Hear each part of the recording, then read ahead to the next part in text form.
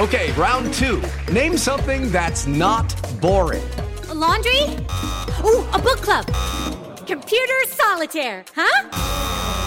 Ah, oh, sorry, we were looking for Chumba Casino. That's right, ChumbaCasino.com has over 100 casino-style games. Join today and play for free for your chance to redeem some serious prizes. ChumbaCasino.com. No purchase necessary. Void where prohibited by law. 18+. Terms and conditions apply. See website for details. Welcome to the Dispatch Podcast, a production of Dispatch Media. My name is Mike Warren, senior editor here at the Dispatch, coming to you from Washington, D.C., where it has been quite a week. On Capitol Hill, Republicans in the House of Representatives, led by Speaker Kevin McCarthy, did what many thought could not be done with such a narrow majority. They passed a bill to raise the debt limit, with only a handful of GOP defectors, after weeks of negotiating and tweaking and offering up solutions to holdouts in the conference. A big win for McCarthy and the Republican leadership team. But if you think that means the Senate will just simply take up this bill, pass it, send it to the president to sign into law, and everyone can quickly move on to the budget, appropriations, passing laws, and doing other regular, normal, orderly things, well, then you haven't been paying attention to any of the debt limit ups and downs for the past decade plus. No, this House GOP bill was a first and necessary step in a long process that will hopefully end up with some kind of agreement that avoids the U.S. defaulting on its debt obligations. It was also a key political win for McCarthy, for whom every hinge point moment of this Congress seems to be sink or swim, do or die. Does this strengthen the newish speaker, or is it simply a stay of execution? Joining me to talk about all of this is Liam Donovan, a Republican lobbyist, strategist, and one of my go-to resources for information about what's going on in Washington, what's going on Capitol Hill, in the GOP, how to make sense of it all.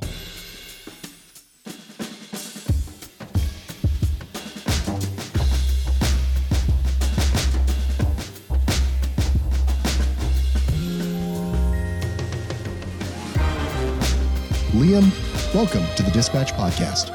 Thanks for having me. All right, well, let's start with the brass tacks of the passage of this bill, which is called the Limit Save Grow Act of 2023, LSG. Wasn't that like an R&B group from the 90s? I can't remember. On Wednesday evening, the vote passed 217 to 215. Liam, how did Kevin McCarthy get it done, losing only 4 House Republican votes? So it's a long saga. And as you said, I think it went through several twists and turns and iterations. And I think there was doubt really dating back to January as to whether this majority, whether this speaker could marshal his troops on anything that could possibly lift the debt, or really anything else, quite frankly. And I think there have been a series of wins on some things that are substantive and can become law, something that are just pure messaging, but they haven't actually lost a vote yet. But this is a tough one in that Republicans generally are allergic to votes to raise the debt limit. That's what gives Democrats such leverage much of the time, because while Republicans might be more comfortable with the thought of flirting with the edge and default, they still have to count on Democratic votes so they can keep their hands clean. So I think the Biden position and the broader Democratic position of we will absolutely not negotiate, no questions, clean or bust, was predicated on the assumption that McCarthy couldn't get it done. I think in a weird way that helps. There's no pressure. There are low expectations. And to some degree, I think this conference has been able to come together in the wake of what was a pretty fractious January speakership election to come together and kind of become a team. Like, I don't want to overstate it, because there's a lot of game left to be played here, and there will be further challenges. This isn't the hard part, but I do think that some of the airing of grievances, let's say, that happened in January that turned into sort of a trust fall of the distribution of power throughout the conference in a way that has not happened in previous speakerships. And quite frankly, that if you look at what brought down Boehner and ultimately, what made the job untenable for Ryan, he didn't even really want it anymore, was they had big enough majorities that they could sort of marginalize the Freedom Caucus guys, the dozen guys that are never going to be for anything, if they're not going to be productive, then you can just stiff arm them and use the majority you have. McCarthy doesn't have that luxury. And because of the stakes, as you mentioned, the margins are so small, you can't take any of these guys for granted. And to that end, he sort of assiduously courted these different groups. They call them the five families. And so, you can't talk about how they got this vote done without taking a step back to the fact they really did spend the last 4 months trying to take stock of the conference, what people needed, what people could palate, what they couldn't palate. The reason that they had any kind of a struggle at the end was the late inclusion of the repeal of the IRA, Inflation Reduction Act, clean energy tax credits. The Freedom Caucus at the very end, when they were about to roll out this bill, and the Freedom Caucus said, no, we have to repeal IRA root and branch.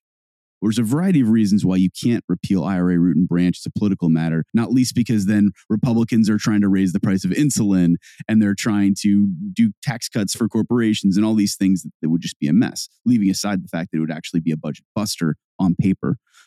What they settled for was, okay, fine, we'll just repeal the IRS funds and the clean energy tax credits.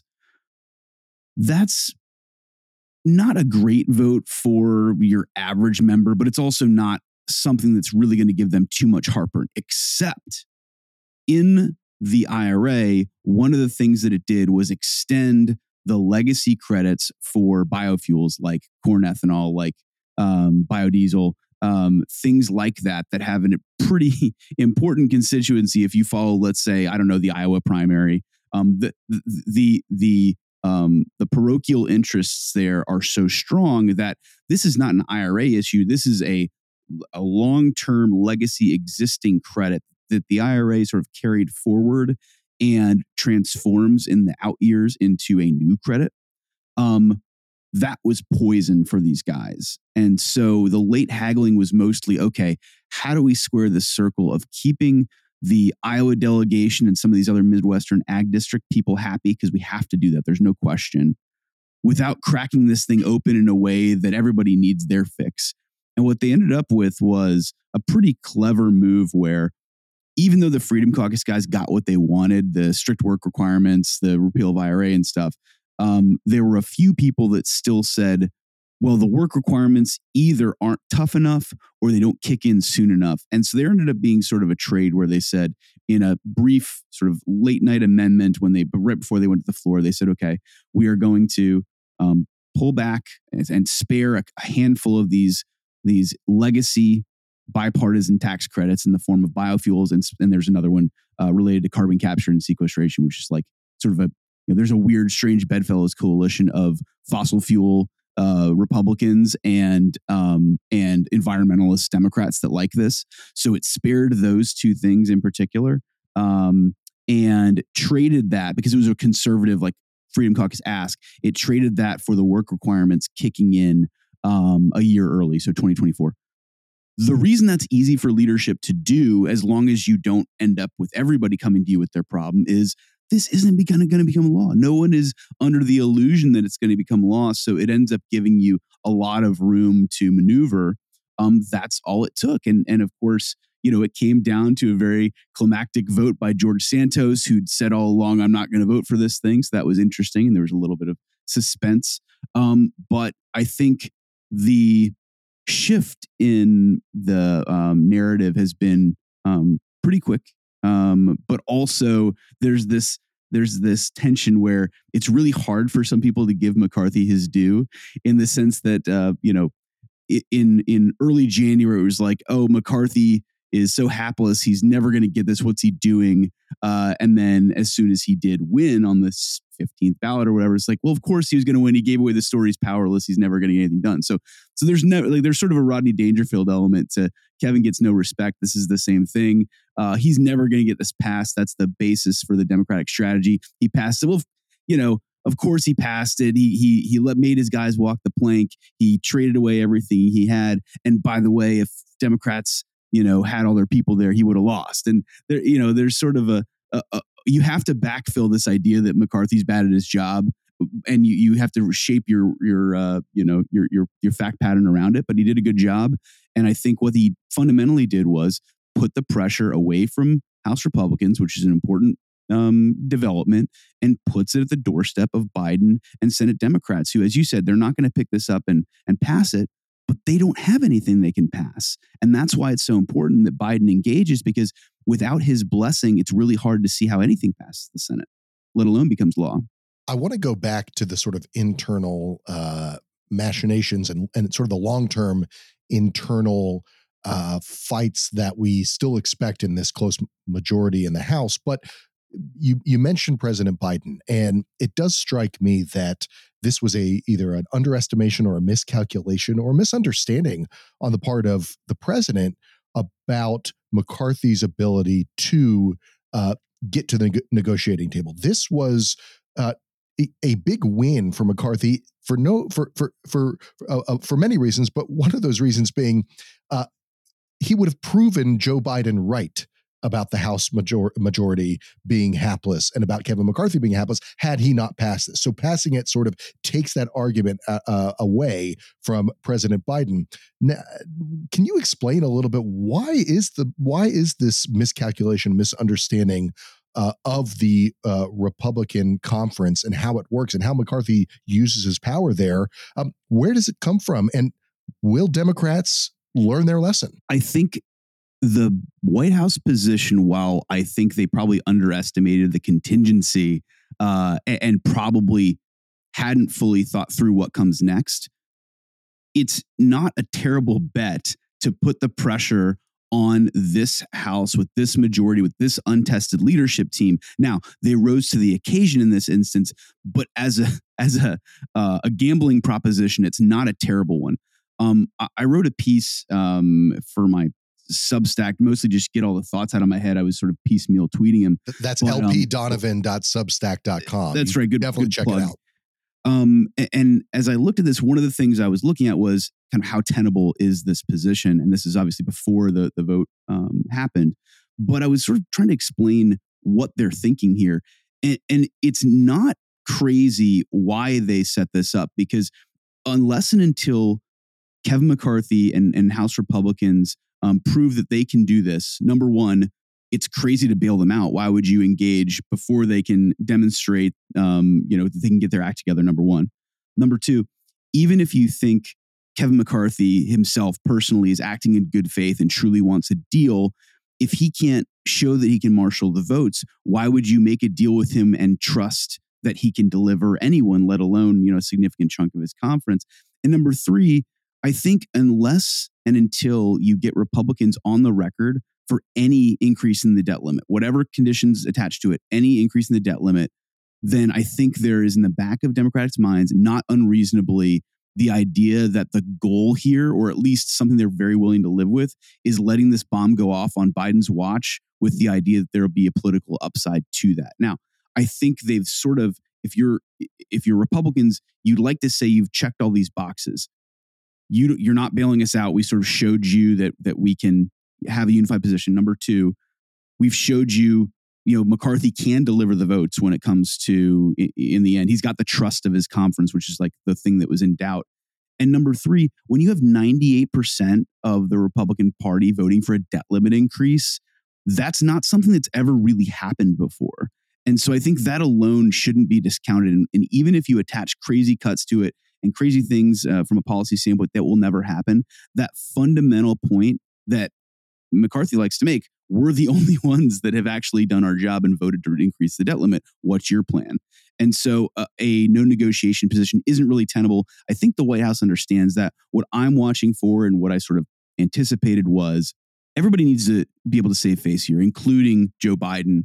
And simply saying, okay, you got me, I'll negotiate on the debt limit, that's not something he can say. That's not something his base would put up with.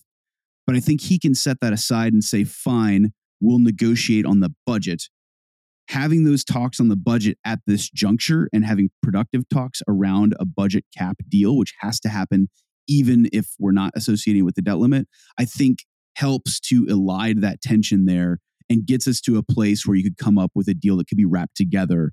And so I think that's the key here, is kind of an arm's length distance between the plausible deniability that the White House needs, that when we're talking about the budget, we're not talking about the debt limit, and the Republican imperative that they not just give something over to Joe Biden for nothing.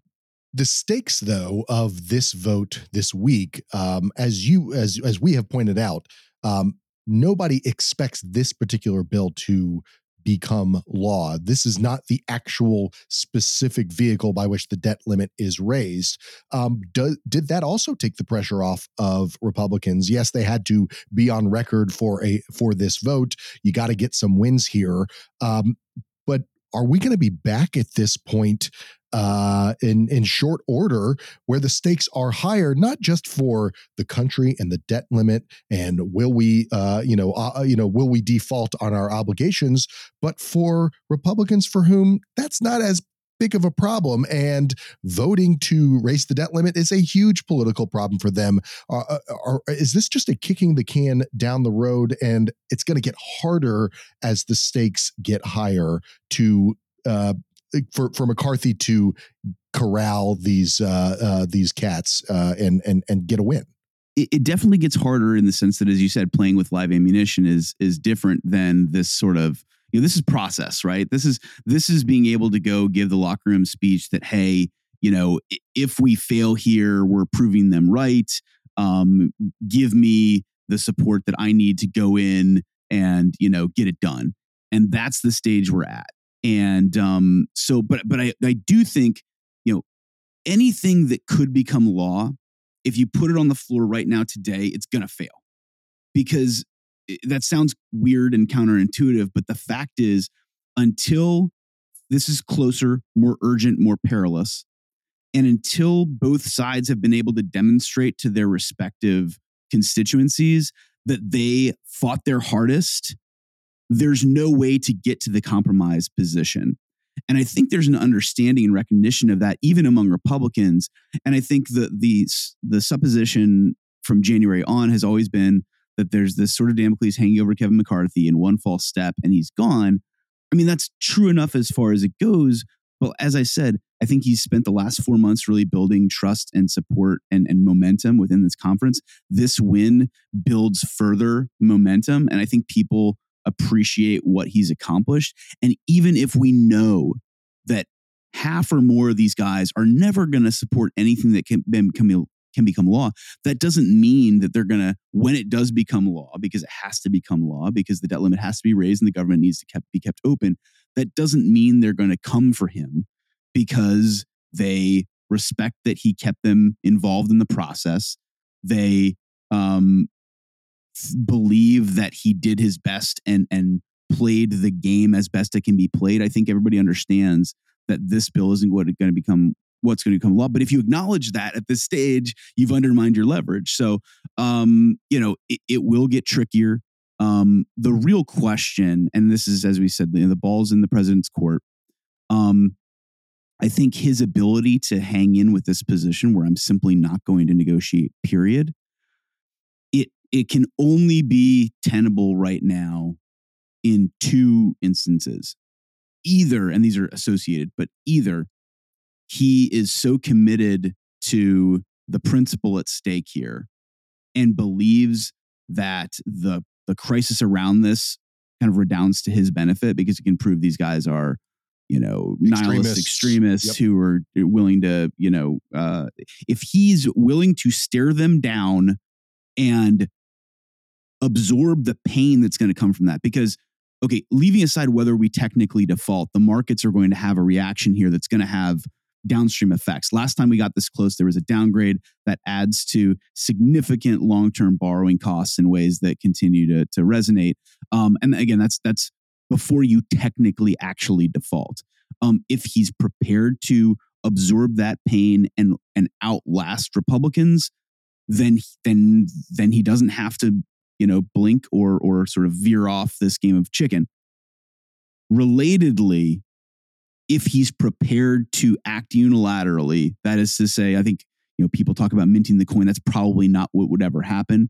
But there are constitutional arguments that the debt limit statute is in conflict with the 14th Amendment, which says the full faith and credit of the United States shall not be threatened. It's the public debt clause.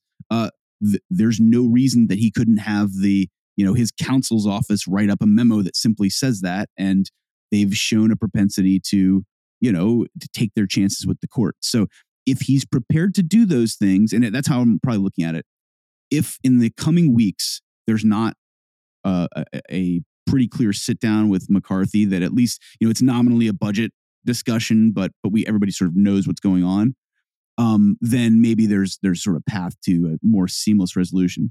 But if he sticks to his guns, that's what it tells me, that he's prepared to either outlast these guys and or in the end act unilaterally before we get to that default position. Otherwise, he's really got no choice. Hello, it is Ryan, and we could all use an extra bright spot in our day, couldn't we? Just to make up for things like sitting in traffic, doing the dishes, counting your steps, all the mundane stuff. That is why I'm such a big fan of Chumba Casino. Chumba Casino has all your favorite social casino-style games that you can play for free anytime, anywhere with daily bonuses. That should brighten your day a little. Actually, a lot. So sign up now at ChumbaCasino.com. That's ChumbaCasino.com. No purchase necessary. VGW Group. Void where prohibited by law. See terms and conditions. 18+. And we'll take a quick break to hear from Aura. Looking for the perfect gift to celebrate the moms in your life? Aura frames are beautiful Wi-Fi connected digital picture frames that allow you to share and display unlimited photos. It's super easy to upload and share photos via the Aura app. And if you're giving an Aura as a gift, you can even personalize the frame with preloaded photos and memories. And I'll tell you, not only have I given this picture frame to all the moms in my life, but I'm an only child, and it's been really fun to see my friends with siblings give this frame to their moms, and it turned into a passive-aggressive war to see which siblings can upload more pictures of their children. The Aura app is so easy. You can sit there at the end of the day while you're watching TV and just upload a couple pictures from the day and really show your brother-in-law who's boss. From grandmothers to new mothers, aunts, and even the friends in your life, every mom loves an Aura frame. Named the best digital photo frame by Wirecutter and selected as one of Oprah's favorite things, Aura frames are guaranteed to bring joy to moms of all ages. Right now, Aura has a great deal for Mother's Day. Listeners can save on the perfect gift by visiting auraframes.com to get $30 off, plus free shipping on their best-selling frame. That's AURA frames.com. Use code DISPATCH at checkout to save. Terms and conditions apply. Okay, round two. Name something that's not boring. A laundry? Ooh, a book club. Computer solitaire, huh? Ah, sorry, we were looking for Chumba Casino. That's right, ChumbaCasino.com has over 100 casino-style games. Join today and play for free for your chance to redeem some serious prizes. ChumbaCasino.com. No purchase necessary. Void where prohibited by law. 18+. Terms and conditions apply. See website for details. We should clarify, by the way, for listeners, just sort of what the stakes are in these next few weeks and sort of what we're looking at. You mentioned the sword of Damocles hanging over. There is a sword hanging over, which is we have hit the debt limit already in January. We're dealing with the Treasury Department taking these extraordinary measures to essentially to pay bills without actually having to issue more debt. The estimate is that June is when those extraordinary measures might run out. So we might, by the time this podcast airs, we might actually have new data on that. So there was obviously tax day was last week, and the initial reports were those envelopes were coming pretty light to the IRS mailbox, and it does seem there's been an uptick, but like to your point, they're not able to issue the debt they need to have sort of day-to-day functioning of government. And so they're literally hand to mouth in terms of what hits the Treasury that day versus what has to go out the door. There's sort of a bimodal prediction going on where the biggest stress would come the second week in June. And if the receipts get us past June 15th, there's significant running room into, let's say, the end of July. Reports are from Goldman, chatter out of Treasury. It seems like there's been enough coming in from tax receipts that we can safely get through mid-June, which puts us probably into late July. Treasury was supposed to come up with an updated projection on the X date this week. They have not. It could come anytime. I think we'll probably learn that there's a little bit, the fuse is a little bit longer than people had maybe feared. I could argue that either way. I think it's really hard to see how this thing would be resolved by mid-June, and therefore you would have probably had to maybe kick the can to kind of sync things up later in the year. I frankly think that's probably for the best, and would be a good faith measure, if nothing else. If you have more time on the clock, maybe there's more time to get things together, but it's not enough time that it syncs you up with the spending fight that's to come. It does back you up against August recess. So jet fumes have a magical ability to get people thinking about how to get along. But that's the time horizon here. And ultimately, as I mentioned, if you're trying to bring leverage to bear with respect to the debt limit on spending, the spending deadline isn't until the end of September, and Congress often kicks that can into the end of the year as well. So, to some degree, the spending part is downstream from the sort of budget discussion, because you have to come up with a deal for like the overall numbers. And this is actually one of the things that Republicans or Democrats are licking their chops over. Is Republicans are now on the record for voting to return spending levels, turning back the clock to the dystopian days of 2022, which would entail a $130 billion cut on net, because the omnibus that Republicans were so mad about, that was a pretty significant boost, like $70 billion for defense, 60 some billion for non-discretionary defense, non-discretionary, and they want to sort of roll that back. But because you're not voting on spending items, you're just voting on like a big number. Democrats are filling in the blanks with what horrors might lurk beneath that $130 billion number. And so I say that just to say there's two steps to this. One is the overall agreement on the amount that the government should spend, and then there's a subsequent step of appropriations and what are the particulars, like what different programs get different amounts, and that's going to be a whole nother fight that will come even after we resolve the debt limit. It's hard to know how the politics of all of that works out. As you mentioned, is there a political advantage for Biden to hold his ground and to stare them down? We just don't know. We don't know how those sort of accusations of what spending Republicans are trying to cut will play as well. But I want to get to a little back to the politics, Liam, within the Republican conference, and I'm curious what if you could back up a little bit your sort of assertion here that McCarthy earns a lot of goodwill brownie points here within the conference, because I have a piece up at the Dispatch on Friday morning that takes a look at these sort of natural tensions within such a narrow majority, but within leadership between McCarthy and his majority leader, Steve Scalise. They really have calmed down over the last few weeks, but they've not gone away entirely, have they? And McCarthy's always having to look over his shoulder because of the way the speaker fight went, because of this narrow majority, because of the feeling that he could at any time have a number of members just decide we're done with McCarthy. Does he have to do that less now? And can explain a little more about why that is?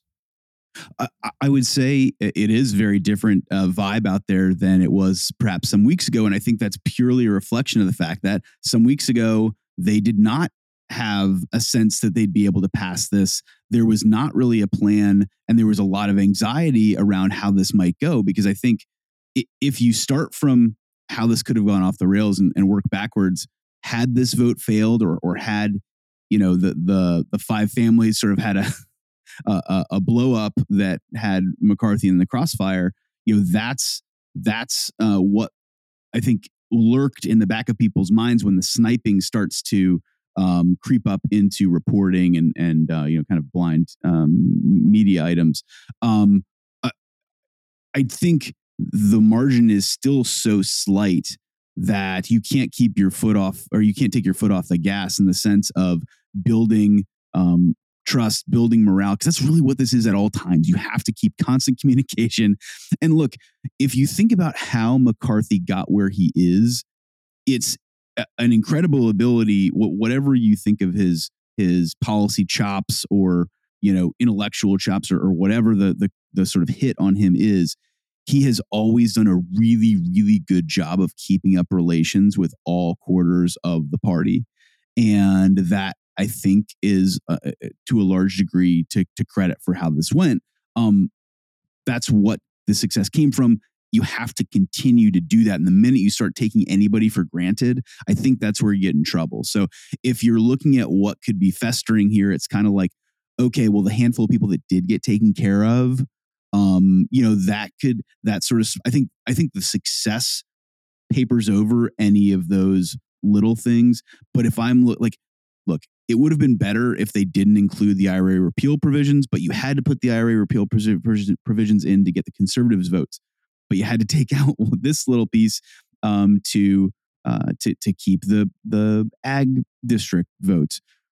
If that still ends in a New York member getting a bad hit in his district because he voted to take away, things that are good for his district and clean energy, like that's the sorts of things that can annoy them. But I think part of it is keeping your foot on the gas. And so I think you're already seeing the majority tee up votes on, their border and immigration package. Like there's always a new next thing that you need to keep doing to keep everybody going in the same direction. If you rest on your laurels, I think you're in deep trouble. But I think, the way he has gotten as far as he has is not taking anybody for granted. And I think that's the lesson is you have to make sure you've got, and look, I think everybody, and myself included, sort of gasped when you looked at the Rules Committee roster and it was going to have people like Thomas Massie and Chip Roy, who were consummate squeaky wheels in previous speakerships. But you have nothing if not sort of a canary in a coal mine by putting your people who would ordinarily be problems on the floor, putting them as your early warning vehicle, and quite frankly, validators. Like the idea, in conference, which is, we get readouts from like Jake Sherman on like what's happening in the room. But conference is where the airing of grievances happen. And typically, in years past, it would be Freedom Caucus guys coming up to the mic and, shaking their fist and talking about how leadership isn't listening to them. Instead, this time you had like Chip Roy up at the mic giving a passionate speech about how important it was to support this bill. So I think that inverts a lot of the challenges that Boehner had, that Ryan had. It's not to say that McCarthy doesn't have his own perils, but I think there's a fascinating counterintuitive strength in sort of strength by weakness, by the humility of this leadership style of like, hey guys, I can't do this without you. I'm not going to try to stiff arm you. I'm not going to try to sneak one by you. I need you, and we all need you, and this is all about the team. I think it might not be sustainable in all situations, and again, whatever can become law won't have most of Republicans, but what he's doing here is earning the credibility to get that deal done without risking his job. And also, bringing along people with this idea that we're all in this together. Exactly. In a way, the weakness, the narrow majority, kind of helps give the majority an underdog feel. And hey, like they're going to count us out, so let's all kind of get together. And that does change the dynamic. It's that locker room dynamic that I mentioned, and the other piece of it I think is which is new and different. And you saw it play out when certain members were out there talking to reporters, shooting their mouth off. There's nowhere to hide. In when there's 20 some people that can take a walk, that can get dangerous because you get a critical mass of people who are just dug in. But when you're going to be like, you will be blamed. If you take this down, that's on you. You let the team down. And everyone knows it. And everyone knows it. And there's no safety of hiding behind Matt Gaetz or something like that's you, you did that. So I think that's another kind of counterintuitive advantage, that there's exposure in that decision. There's high stakes. Everything is walking a tightrope, but that tightrope means that these guys take it more seriously than they might have if they could be less critical to the success of the party. Liam, what should we be watching for next, in particular with this debt limit negotiation? What are the things you'll be watching to indicate how Democrats are going to be responding, and what's next down the pipe? Yeah, a couple of things. I mean, so they're interrelated. One is the president, what his posture is. And as I said, I think what I'm looking for is not a white flag on the debt limit, but an olive branch on the budget. Because if you looked back, and I was saying this as far back as February 1st, McCarthy and Biden met, and he came out of that meeting saying, "Hey, I'm not negotiating on the budget, but we can have a separate talk on the budget once Republicans release their budget." Now, that was a gambit to get Republicans to release like a broad 10-year budget that balances and basically what they'd promised, and that was mostly to get them to put their cards on the table so that he could just hammer them. This is not that, but I think the White House is sort of acknowledging that this is that budget. And with that, I think that allows Biden to say, okay, fine, we can start those budget talks. And to me, that's how this can possibly work out, is this sort of strategic ambiguity between budget talks writ large and the debt, which is obviously in the mix. But you don't have to debate the debt separately. You can talk about it, about the budget, but in those budget discussions. And for McCarthy, that's the win, right? Oh, I got him to negotiate, and Biden can say, no, I'm not negotiating on the debt limit, and everybody can kind of save face there. But that's just the White House. The Senate has the ball in its court. As I said, what people don't appreciate or haven't priced in fully, because there's an assumption, well, if McCarthy would just put a clean increase on the floor, it would pass, which frankly, at this point, I honestly don't think it would, but he's not going to do it because it would put his members in a tough vote situation. That's a difference from 2011. If you look back at this point in 2011, the House actually did put a clean increase on the floor and they voted it down. It went in a lopsided way. Even Democrats were like, oh no, we got to do some, sort of fiscal reforms. So that won't happen here, because I don't think Democrats would lose a single vote on a clean increase. They're just fully committed to this. That said, it can't pass the Senate. There are not the votes for it. Joe Manchin wouldn't vote for it. So even if Democrats could get 50 votes for it, no Republican is going to support that.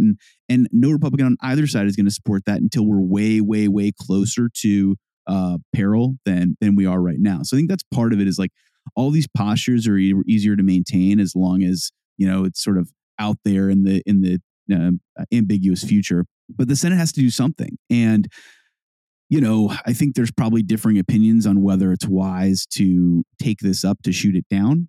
I don't think they will, but in theory, they could do that. But what can they move? I don't think they can without the White House's blessing, because even if you find, the gangs are likely to start talking here. Like, I'm looking at what does Mitt Romney think about this? What does Tom Tillis think about this? What does Kyrsten Sinema think like that? There's a group of people who are at the center of all these deals, whether it's the bipartisan infrastructure law, whether it's the CHIPS bill, whether it's the gun safety measures that they've passed. It's all the same people that are just trying to sort of see what the market can bear for bipartisan legislation in the Senate. But even if you could figure that out, like what can get 10 Republicans or more, you still need Biden's blessing to get the 50 Democrats. So it is going to depend what, I think Schumer's taking his marching orders to some degree from the White House. So you can maybe read what Schumer does as a signal as to what Biden's intentions are. But that's the key, is the ball's in their court, and where it goes from here, I think, is largely up to Biden. His willingness to, engage in a way that could have a win-win, or at least not like a lose, somebody taking an overwhelming sort of capitulating loss. Because that's the way this gets messy, is if one side holds out and wants the other to like just take a huge loss, right? Biden's not going to take a huge loss. He's just not.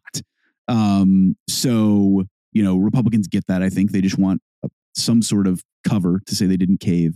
But if Biden insists on getting them to swallow something clean, that's not going to happen until the markets are so reactive that prompts action. And even that, I don't know that moves them. So I think that the most promising avenue would be if Biden engages in these talks and he can sort of get to a point where we can see how we can avoid the worst of it. Like I said, I think my best case scenario is, even just as a good faith measure, you do a short-term debt limit increase. Because if you do that, and That allows Biden to say, hey, I didn't give in on the debt limit. Then for the real debt limit increase, you could sort of fold that into whatever budget concessions you get. And make no mistake, even if Biden wins, quote unquote, the debt limit fight, he still has to give budget concessions. Like those are going to happen regardless. So again, I think it's kind of the choreography of how both sides can look like they come away with this without giving away the store. And, I think the next move is up to the White House. New year, same sort of brinksmanship, politics, and a delicate dance. Liam Donovan, you can follow him at LP Donovan on Twitter. Thanks so much for joining Liam on the Dispatch podcast, helping us walk through. Hope you join us again another time. Anytime. Happy to be here. Thanks for having me.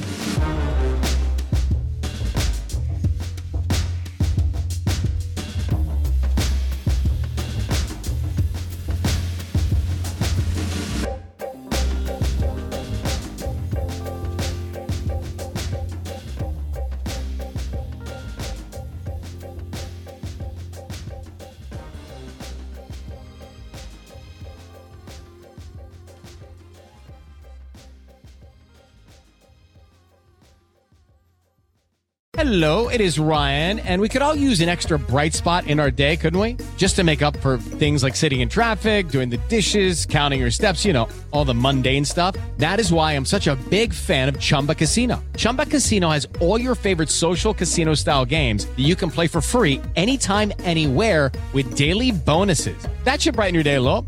Actually, a lot. So sign up now at ChumbaCasino.com. That's ChumbaCasino.com. No purchase necessary. VGW Group. Void where prohibited by law. See terms and conditions. 18+.